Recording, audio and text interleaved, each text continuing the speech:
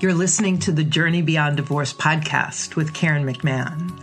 We invite you into a journey of healing and personal transformation that will radically change your divorce experience, heal your heart while refining your character, and enable you to be effective and feel empowered as you navigate the practical and emotional challenges of divorce.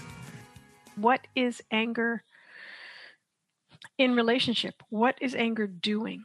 And I found with anger, it's always about setting boundaries about something you value. So if something you value, somebody has stepped across a boundary or disrespected you, I would expect your anger to come up. Now, the next question is, how do you work with your anger? Have you ever learned thing one about it? Most people haven't. So their anger would be violent, right? Or screamy, or if they didn't know how to work with anger at all, they would just repress it and go into like a passive place where now I don't know what boundary I crossed with you because you will not tell me, right? So there's no anger there. Yeah. So I think a lot of the problem we have with emotions is that we don't understand what they're doing there. And so we tend to blame them. Like the way that I see it is some boundary is crossed and my anger comes up to say, hey, hello, there's a boundary right here, right? Embarking on the journey into the next chapter of your life after divorce is often met with a mixture of excitement and fear. Everything is affected. Transitioning home and career, managing your finances, parenting as a single mom or dad, and managing the emotions around step-parents in your children's lives. The world of online dating, reconnecting with who you want to be in this new chapter of life, and finding your passion, purpose, sensuality, sexuality, and so much more. Tune in as we speak to the experts in every area of post-divorce life and support you to enter and navigate it as an adventure with a growth mindset and a heart of possibility. Today's episode explores the genius in our emotions and how they guide us. Our guest expert shares her belief that emotions are possibly our greatest source of instinct, intelligence, and energy, and that they're vital for thinking, healing, decision-making, learning, loving, and understanding others. Listen in as we discuss how each of our emotions are essential and bring us the skills, energy, and intelligence we need in each situation. We share the value of the most prevalent emotions experienced through divorce, including anger, panic, shame, anxiety, sadness, jealousy, and of course, grief. Carla McLaren, today's guest, has a master's in education and is an award-winning author, social science researcher, and empathy pioneer. Her lifelong work focuses on her grand unified theory of emotions, which revalues even the most quote-unquote negative emotions and opens startling new pathways into self-awareness, effective communication, and healthy empathy. Carla is the author of The Language of Emotions, The Art of Empathy, and Embracing Anxiety, among other titles. I'm so excited to have you today. Welcome, Carla. Thank you so much. I'm glad to be here. You know, Carla, it's such an interesting thing when we started talking, the genius in our emotions. I don't think I've ever heard of anyone say it that way, and how they guide us. And so, you know, let's just jump right in. First of all, how did you get involved in this field of research? Well, it was actually a way to save my own life. It didn't have this happy opening of like, I want to study this in college. It was that I was a victim of early childhood abuse. And thankfully it wasn't within my family. It was a next door neighbor. And what happened for me, I think I was 3 at the time, and it went on for a couple of years, is I opened up my capacity to read people very, very wide. So I became hyper empathic and hypersensitive, and I had a lot of emotional reactions to what was happening to me, as you might imagine. So for me, emotions were sort of this really kind of terrifying ocean that I could not get away from. And I didn't know how I had turned up my empathy and sensitivity. So I didn't really know how to turn it down. And so I was a very intense kid, full of rages and panic and nightmares. And it was just it was a rough way to grow up. And for me, learning about the emotions was necessary for my survival, because my experience was that they just batter you. It was like, that's no good. And so I began to ask, well, what is this emotion for? And I began to ask the question very early, and I realized I was a little cultural anthropologist or sociologist, because I would say, when I'm angry, or when the cat is angry, or when a horse is angry, or when dad is angry, what is this experience of anger? And what happened before? Why does the anger come forward? And what is occurring there? And so then I began to understand what emotions were more in a social setting, more in a relational setting, rather than just what is it inside me, because inside me was a giant roiling mess, right? It was just too much. So I became more, that's just who I was as a kid. I just became very observational about emotions.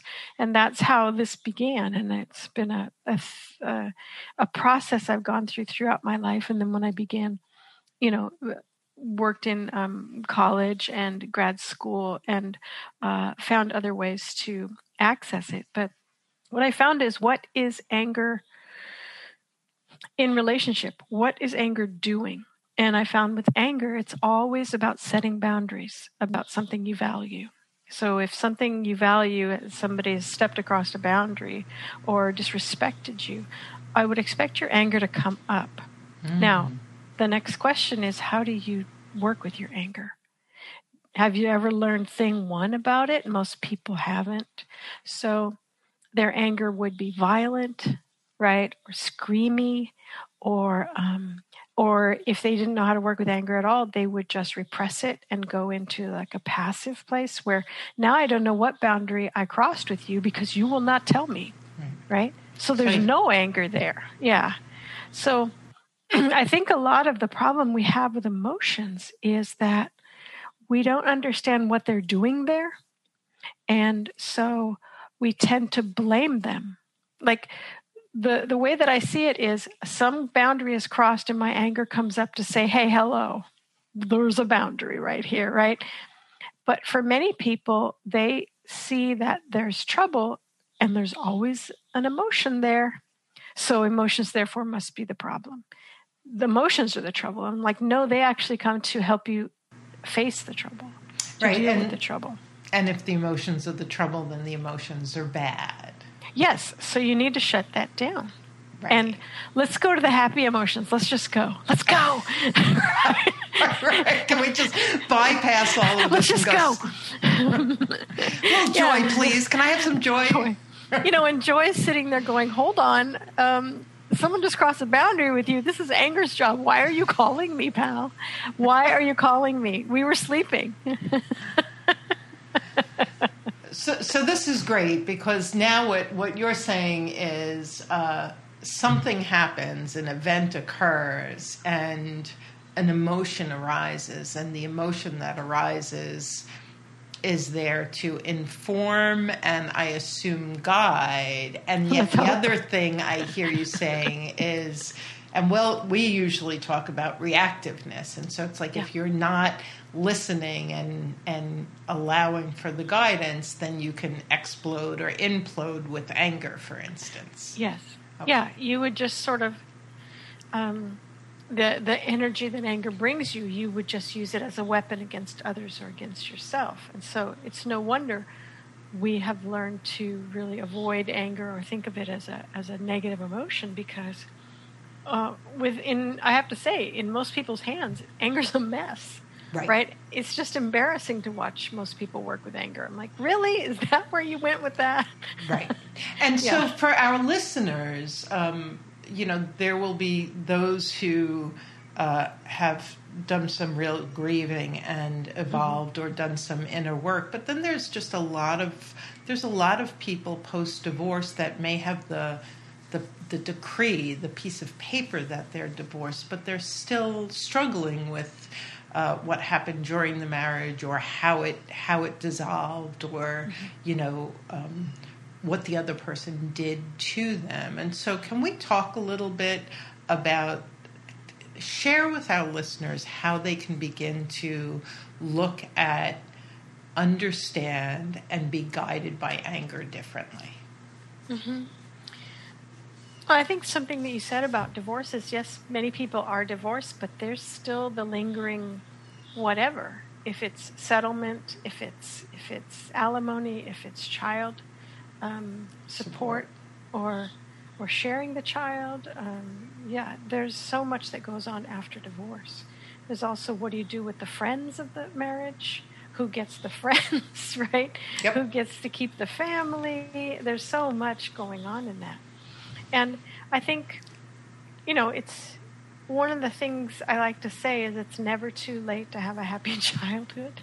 That it's never too late, even if you've been really, really, you've had a lot of trouble with anger. You haven't been able to set effective boundaries. You just haven't, right? Because who learns this? Who teaches us this, right? You can do it now, today. It's okay to learn something new and to try something new. And with anger, I find one of the most important things is to ask the question, what do I value?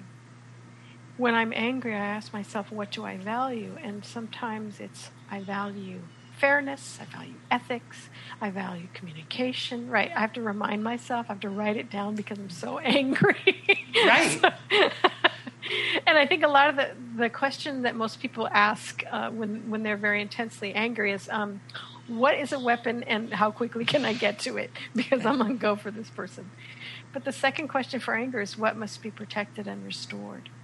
And with someone that you were once married to, and maybe you still share parts of your life, then that new relationship needs to be protected and restored to a better position. And anger can help you do that if you don't just use anger as a weapon. But it's to set a boundary. Even a boundary is like, no, I can't do it Wednesday, let's try Thursday. That's a boundary. Or that won't work for me, let's figure out something that works for both of us. So I want to ask you about something. When I talk to my clients, a lot of times when I find that they're very reactive, I often say, when you're reactive, you feel this lack of control, and so you're triggered. And yet I get the sense that what you're talking about and what I describe are close. Can you help build a bridge about, so you're saying boundaries, one which I totally hear, right? Like being able to set boundaries, or your anger being a red flag for somebody stepped over, and that reactiveness, which is also coming from anger, often seems to come when you feel you don't have control, or you fear you're losing control. What I've noticed over the years is that if there's any fight involved, we have a multiple emotion situation. And that emotion that comes in with fight is panic. So anger actually doesn't have a fight mode. If people are fighting, we call it panger. Panic plus anger. Panger. Okay, I like that. Panger. And the panic, is the panic, what is the panic? Panic is the emotion that helps us when we are literally in danger, when our life is in danger, right? Fight, flight, anger freeze. comes forward, when the boundaries have been challenged. But panic comes forward when our life is in danger. And with a close relationship like this, especially one that is failing or has failed, so many emotions are involved. And panic is certainly going to be there because losing your central relationship is dangerous. It is socially and physically and financially dangerous. And so it's no wonder that people's panic comes forward and says, I got the gloves. Let's go. And then anger has to say, okay, I guess it's not my time right now. I'm just going to, okay, whatever. So I think a lot of people don't realize when they are in panic, and panic is not a negative emotion. If you need it, you need it. But then the question is, do you have any practices for your panic? Or are you just kind of a reactive android of panic, right? So if the tool for anger is boundaries, this is just how my mind goes. So you're gonna have to bear with me here. So the tool for anger is boundaries. What's the tool strategy for panic? Healing from trauma, which one of the things we ask for panic is, are you physically in danger right now? I mean, are you in danger for your life? Do you need to fight, flee, or freeze? And if the answer is no, then it's usually from a previous situation where you were in danger. And so you can take all of that energy from panic and make what we call, panic gives you so much energy, it's ridiculous. Like you could raise a truck off of a baby with panic, right? People have done that. Like little small women have raised cars off of injured children with their panic. So it brings you a lot of energy. And then the question for panic is, you can make 1,000 actions. Would they be healing actions? Or would they just keep you embroiled in the fight, which then would get escalated and might endanger you? Because when I go to fight with people, if I need to, I always know that I'm in danger because I don't know how they've learned to work with their anger and their panic. I don't know yet, right? And I'm like, so if I'm going to go into this fight, I realize this is very dangerous. And some people don't have sort of ethics connected to their panic and anger, and they'll just lash out and they'll sort of, take. I think you talked about high conflict divorces, and this is that kind of ethics-free panic and anger, where people will just take out a city block in order to get this one thing they need. And they can go out. We call it tossing emotional grenades across the room too. Like they're out to decimate, and so a lot of our listeners who are post-divorce with those high conflict divorces, they've lived for years with that, and having been one of them, so you lose yourself. You lose your voice, you lose your sense of, is what I'm thinking right? Is what I'm feeling right? Yes. So there's such confusion mixed up with these other emotions. And I think I would say, because we're talking about violence right now, with the violence of panic, the fight, flee, freeze. And unless young girls are involved in some kind of violent sport, most girls don't have any practices for violence. They don't know the rules for violence. Many boys get to go into violent sports like football or wrestling, hockey, or boxing. Yeah. So they get at least some training in how to do violence, but most of us don't really have any kind of ethical training around violence, that everyone has to agree to be there. There has to be rules. You have to be able to say that's too much. The ambulance is nearby. You know what I mean? You can call a timeout, right? There's so many important rules around violence, but most of us don't learn those unless we do some kind of violent sport. And I did fencing. Is a very right. It's an extremely rule-bound sport. And so I think a lot of people, once their panic and anger come up and they're filled with that much energy and that much intensity, they just become weaponized. They really don't know what they're doing. And what I would say with someone who's lobbing grenades is clearly they are terrified. Yeah. They're terrified. It looks like anger, but anger It's doesn't. panic. Yeah, anger doesn't do that. So I know we had this whole agenda, and I'm about to throw it out the window, as I expected I would. So what's the difference between panic and another emotion that we deal with a lot in divorce, which is fear?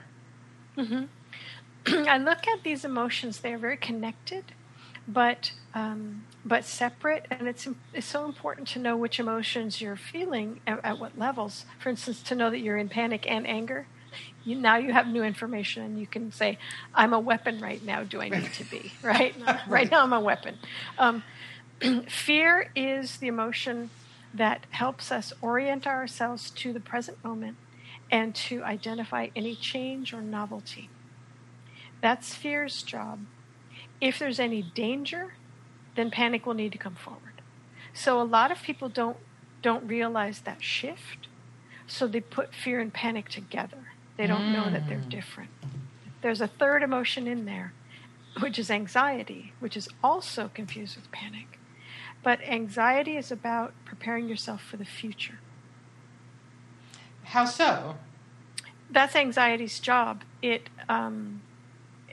a future-facing emotion that helps you gather all of your tools, all of your skills, all of your resources to arrive in the future prepared. So either you're going to get there and you have everything you need, or you have completed your tasks, or you meet your deadlines.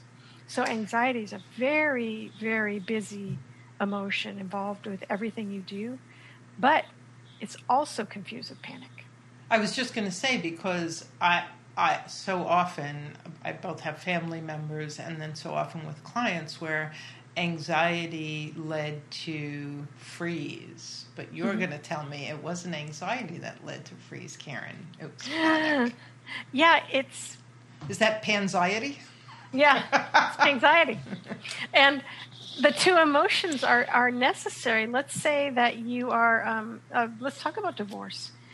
You're going to have anxiety because now you have to figure out what in the world are you going to do, what goes with the house, with the kids, with the this, with the that, what lawyer. So your anxiety is going to be planning like mad, but your panic will also be coming in and saying, this is dangerous. This whole thing is dangerous, right? So you'll have anxiety, and if you don't know which one's which, you'll mostly just suffer, right? Right? And so it's important to be able to talk to your anxiety and say, am I in danger? And the panic would say, yes, you're in danger. You're going to be losing your position. You're going to be losing the money. You're going to be losing the house. What happens to the kids? So it's really important that people be able to talk to those emotions and work with them separately so that they could sleep at night, for goodness sake. Right. And even like the people that we're talking to in this Life After Divorce series, it's kind of the same thing. It's like now that you've gotten off of the battlefield and you're not focused on the attorneys and the settlement, and it's like, okay, you have whatever package you have, and then you turn around and it's like, well, what the heck do I do now? Like, how do I rebuild my life? How do I find new friends? Am I going to have love again? Am I going to have enough money? So like all of the post-divorce stories and unknowns and uncertainties that come up can create those exact same emotional mixes, emotional cocktails. Yeah, and divorce is such an amazing disruption and you like a disembodiment of who you were before. Sort of all the emotions need to be there, like all of them. But if you don't have any practice for these emotions, it will feel like more like thanks a lot emotions. I do not need this. And they're just trying to come and help. But for a lot of people, it feels as if the emotions are creating more trouble. Well, it does. It feels like you're a hot mess. Yeah. And of course, I know we're going to talk about grieving, and that kind of like. I often talk about when you're in the emotional fog, like there's no access to your rational mind, and I would love for you to just comment on that. Like when you're so swimming and maybe not realizing and not being guided by. the emotions, it's kind of like being underwater. It's like drowning a bit. And so there's the ability to, you're talking about rationalizing, and I'm thinking, well, in the midst of it, how do you access your rational mind to be able to go through this process? Yeah.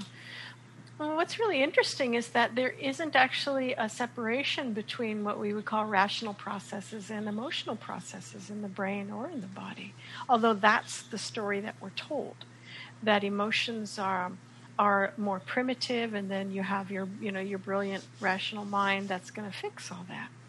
But what we're learning now is that that's not how emotions work, and emotions are they are a function of cognition, and they help you attach value to incoming data. That's one of emotions' purposes. So what I do in order to bring the linguistic, rational, talky mind into the process is help. I created questions to ask the emotions. So we're having a relationship now. And because of this, because I haven't separated the intellect from the emotions, then people tend to not become overwhelmed by emotion, not for long. They know which emotion is this? Hold on. Is this panic? Is this shame? What is it? And then they have the questions to ask of each of these individual emotions. So then they go, oh, that's why you're here. Okay. All righty. Now I know what to do. Rather than these emotions are like your two kids in a car on a long trip. Mom, these emotions are poking me. These emotions are bothering me. Please, somebody pull over the car and make my emotions get out. Yeah, and so it's really interesting as you're talking. I've always thought of emotional waves, and yet as you're describing it, it's like, well, I grew up on the beach. It's like, so if I know what's going on with the tide and the waves and the way it works, then even the big waves, it's like, okay, I got to go under that one. I got to jump over that one. Oh, that one I can ride in. That one can actually be some fun. Yes. And I'm hearing that you're saying, if you understand each individual emotion, what it's informing you and what it's guiding you toward, then are you less overtaken by it? I think, I would say in your wave analogy that if a person didn't know those things, they would go into that same water and be beaten and smashed to the ground against the rocks and have no idea what was happening. And the only difference is that you know the water. So I love that. You just beautifully continued my analogy, and that's good going. I love analogies. So if we know the waters of emotion, then rather than, being smashed by them and taking a mouthful of sand, we can actually play. Wow. Yeah. I think that's a pretty powerful thing to say. We could play with all of our emotions. Mm-hmm. And of course, there's a learning curve. How long did it take you to learn which waves to jump I grew into? up on the ocean a long time. How long did it take you? Right. So there's a learning curve, and especially in our culture, which tells us pretty much in every way, don't trust emotions. Do not trust them. They are not as good as your rational mind. And I'm like, yeah, they are. So emotions are as valuable as our logic and our intuition. Can we say that that's a fair statement? Yeah, and they're an inextricable part of both. We have a special gift for you. Whether you're still emotionally entangled with your ex or not, imagining and creating your life after divorce can feel surreal for some, terrifying for others. Fears and limiting beliefs around financial security, building new friendships, health and fitness, and even finding healthy love can interfere with your ability to create the life you desire. Journey Beyond Divorce coaches can help you get clear on what you want and the obstacles that are keeping you stuck. and guide you in manifesting your ideal life. We're here to help you enter this new chapter with more confidence and enthusiasm with a free Jumpstart call. Visit JourneyBeyondDivorce.com/Jumpstart to book your call today. So we touched on, I know we're just skirting these, but anger, panic, fear, anxiety, pangxiety, panger. Wow, I'm just like, this is like wild. When we think about, let's talk about grieving a little bit, because we have so many different emotions in there. And of course, everyone wants to touch that acceptance and begin to live into it. But even post-divorce, well, you may accept that the divorce is happening or the divorce happened. Again, that like looking forward, and here I am. I mean, the stories I hear, I'm single, I'm going to be alone for the rest of my life, I'm going to live in a basement apartment I'm going to be poor for the rest of my life. Like all of the unknowns that just show up as like the nightmare that create emotions that feel uncomfortable. Can you talk a little bit about? Yeah. Grief is such a beautiful emotion, but in most parts of United States culture, it is not a very well-loved one. And I come from a not very religious kind of waspy background, and we essentially don't have grief rituals in our family. There's sometimes funerals, but you just get dressed up in your really uncomfortable clothing, and then you go and you just hold food that you didn't really want, but everybody's getting food. Do you know what I mean? And I've seen people do this time and again. They apologize for crying at a funeral. I'm like, where else are you going to cry, pal? This is the only place it's okay. And it's interesting that people talk about how you holding up. How you holding up. And grief is the emotion of letting go completely and just mourning. And other cultures do it better. I think there's some beautiful grief rituals in the Jewish culture. There can be beautiful grief rituals in the African American culture. But in the WASP culture, the grief rituals are just pathetic. You should just don't go. But there's some good ones in the Irish culture, Irish Americans. They do the wake, drinking, laughing, really, But so we don't have a lot of really good experience of grief for an actual physical death. It is not surprising that we don't have very good grief rituals for the death of a relationship. Yeah, it's almost like, what are you doing? Yeah, there's nothing, really. Right. And I remember, I'm not going to remember, but there was a couple that I saw, maybe it was on Facebook, that they had a divorce ceremony that was similar to their marriage ceremony. Like it was a full, but they did it kind of backward for how to uncouple, how to unmarry each other. Now, clearly, they cared enough about each other to do this, right? This was not a high conflict situation. They were trying to find ways to grieve and end their relationship in a more ceremonial way, in the way that we're brought into marriage, which is very ceremonial. But we don't have ceremonies for ending marriages. And so I think people are left with this, it's called disenfranchised grief, right? That there's no place for them. Maybe in a post-divorce group, people could grieve. But there's also that, let's move on. How are you holding up? How are you holding up? Pull yourself up by your bootstraps. Yeah. You're better off without that person. Exactly. Yes. Right. All of this diminishing of the emotion. Yeah. He was a jerk. She was a jerk anyway. Like a diminishing. Yeah, you're better off. Yeah. And the heart is a whole different organ, right? The heart knows what they're missing. And, there's a difference that the two emotions that are very similar, that are very close to each other, are sadness and grief. And the difference between them is that sadness arises to help you let go of something that isn't working anyway. So you have a choice. And a lot of people don't take the choice, right? They just keep putting more and more stuff on top of the things they need to let go of. And eventually it sort of gets overwhelming.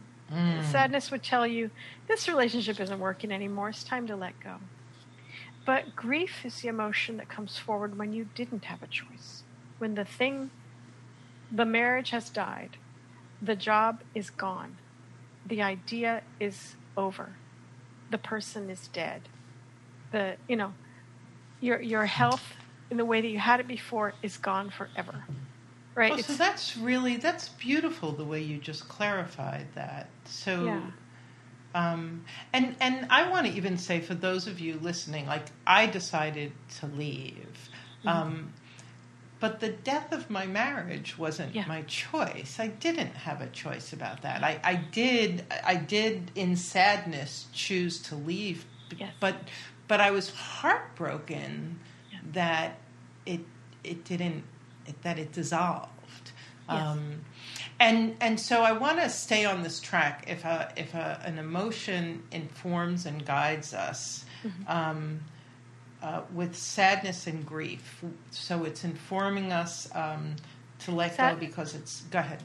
Yeah, sadness would be you need to let go of something that isn't working anyway, and so the sort of initiation of sadness would be you're holding on to something that isn't working.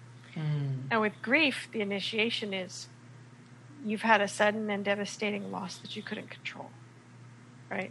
Well, maybe not sudden, because you can grieve someone who's been dying or something that's been dying over a long period of time. But grief is a much larger emotion, and it includes a lot of emotions. There's rage in grief, there's anger, there's apathy, there's depression, there's like everything is in grief. And so it's really such a necessary emotion. But again, we don't, unless we're lucky enough to be in a grief culture, a grief respecting culture, we don't even know what to do. We don't even know how to grieve. Would you say that grief guides us to heal? I think grief guides us to mourn and remember. And I think grief is a really intrinsic part of love. And that's hard at the end of a marriage, because I think a lot of people tell them, I didn't love you, or they don't even trust their capacity to love because it turned out so badly. Yeah. Right? And it wasn't your capacity to love that turned out badly. It was the relationship. And being able to pull that back, but because we don't know how to grieve or how to articulate our grief, it's sort of like I'm just an entire failure. The end. Yeah. Yeah. Quick broad stroke on what all of this means. Yeah, the end. I can't trust myself. I can't trust myself to love. It's such a. We need to have. Let's do it. We need to have grief rituals for divorce. We just need to make that a thing. Yeah, and it's such a vital step, and yet, even just in the American society, it's.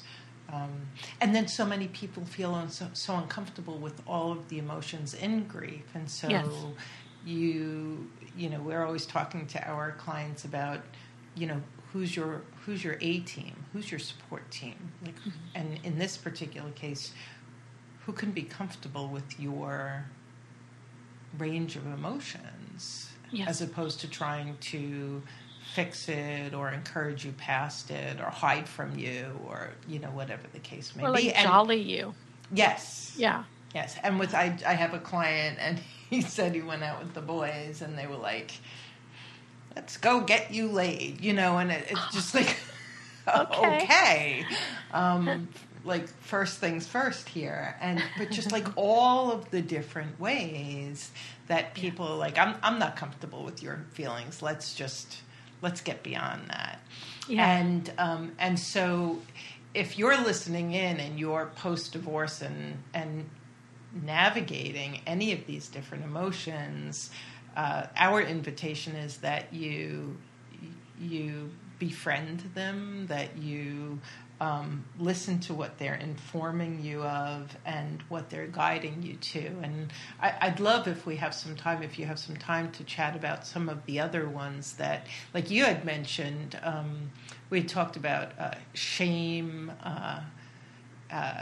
envy, and jealousy. So if we can touch on a couple of more, I think that would be really helpful, or guilt for our listeners. Mm-hmm. I think jealousy and envy are such important emotions, but they're mostly, I don't know if they're the most hated. Shame is pretty darn hated. But jealousy and envy, people don't seem to have much time for them. They're, jealous people are called green-eyed monsters, and envy is actually one of the 7 deadly sins. Mm-hmm. Okay. Yes, it is. So there you go. No judgment. No judgment there. The end. These 2 emotions, I call them the sociological emotions, and they keep an eye on the safety of our positioning in the social world.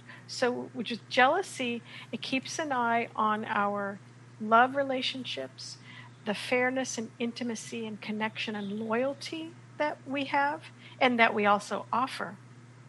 And envy keeps an eye on our interactional self, the access to resources, money, approval, preservation, fairness, security, loyalty.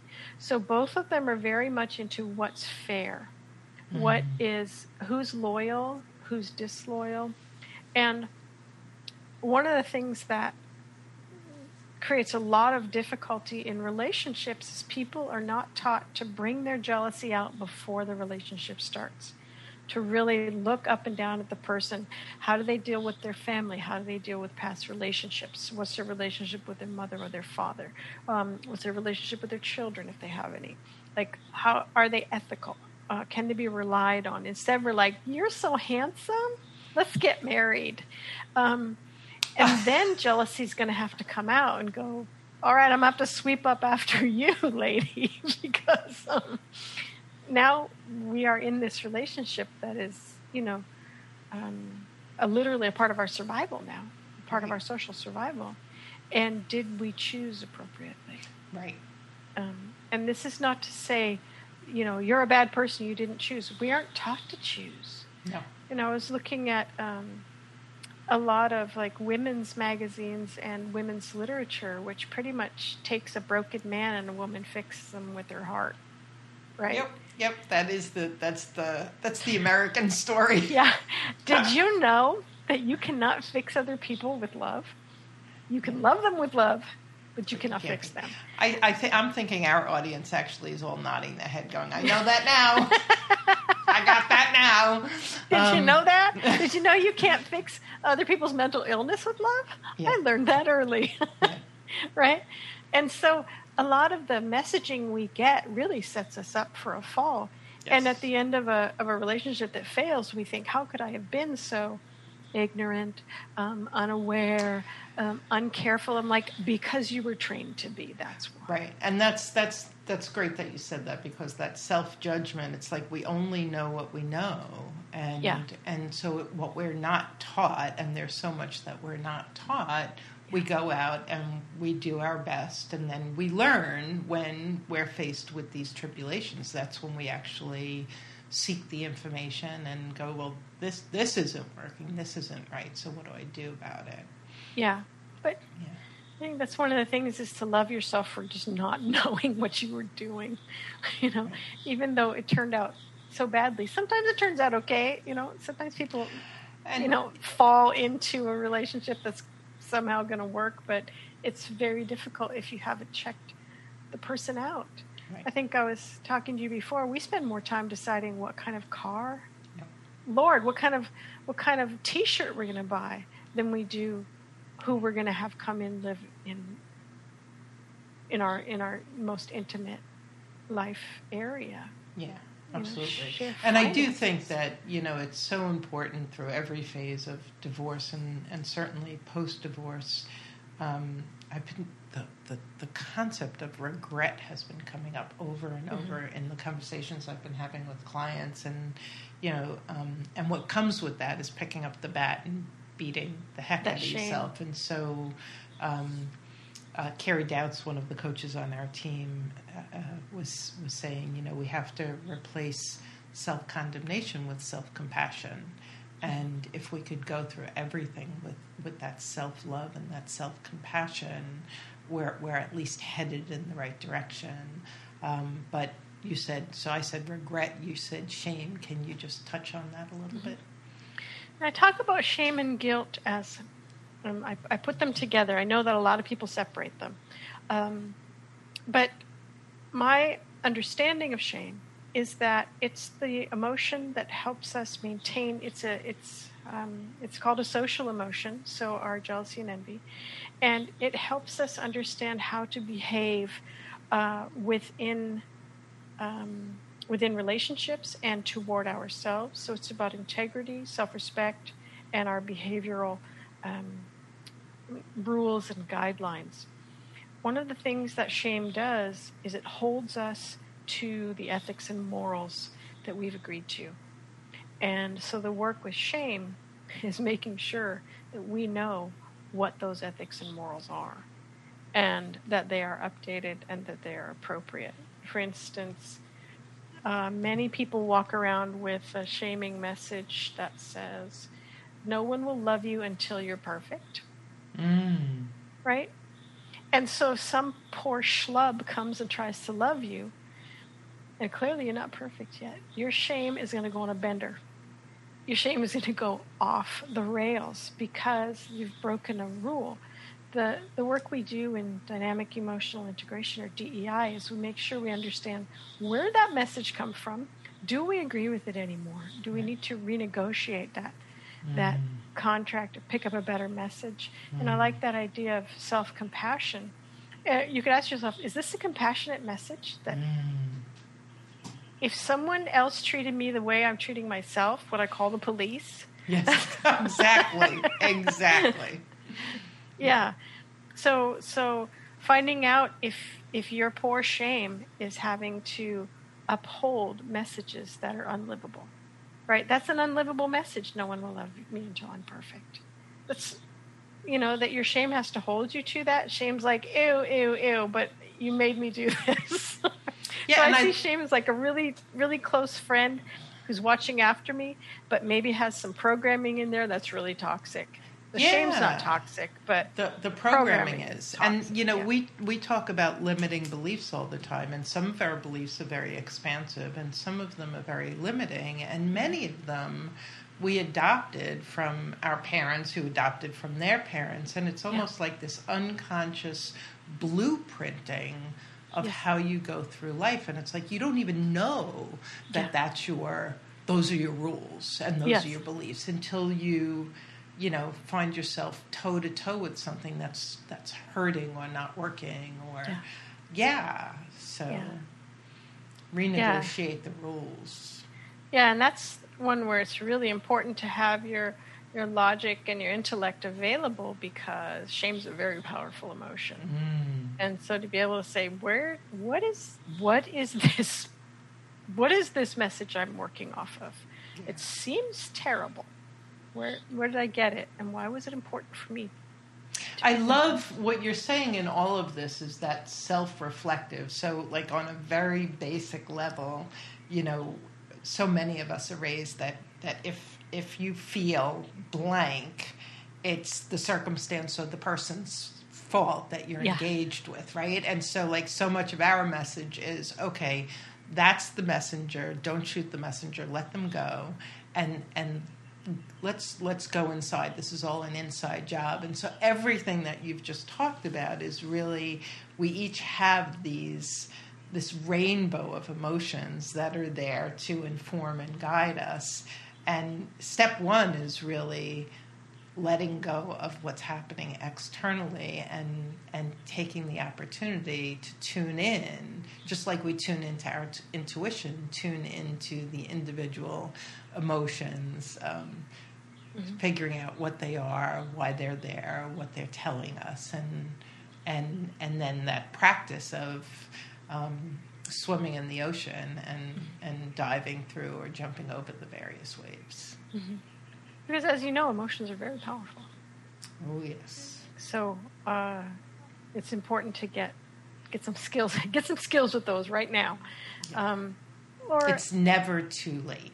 Yeah, it's never too late. You can develop emotional and empathic regulation skills at any age.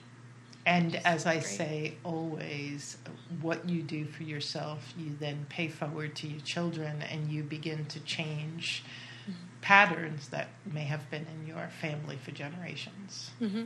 Yeah. Mm-hmm. Yeah. Yeah. Oh my God, we could just keep going on. There's so much here. I want you to, is there anything else that we haven't touched on? Oh, of course. Can we talk about some of the happy emotions for a few minutes before we wrap up? The happiness emotions are like, hold on, what? We're sleeping. Yeah, I look at three kinds of happiness. Happiness, which is our ability to look forward to the future and be like, this is going to be cool and fun and exciting, or looking around ourselves and like, yay. Contentment, which is more of an inward turning emotion that will, you could say it's pride in yourself or satisfaction or self-esteem. And then joy, which is an expansive, inspiring, kind of radiant, blissful emotion that where you become one with everything, and you sort of drink up the world. And sometimes that's great, but not all the time, right? I mean, you wouldn't want to be angry or panicking all the time because that wouldn't be appropriate, but it's also not appropriate to be in these three blissful emotions joy all the time, right? Yeah, this radiant, or to have contentment when you actually haven't done something to be proud of. That would be bad. There's actually a bullying, which you would think is a system, would be a low self-esteem issue, right? It turns out that many bullies have high self-esteem that is not based on anything appropriate. So they have too much contentment, not enough shame about their behavior, not enough self-moderating shame. And then happiness is a wonderful emotion, but there is such a thing as a positivity bias, where you'll be like, it's all going to work out. And I think a lot of us I've had 2 divorces, and my positivity bias kept those going, right? I'm like, and tomorrow's another day, right?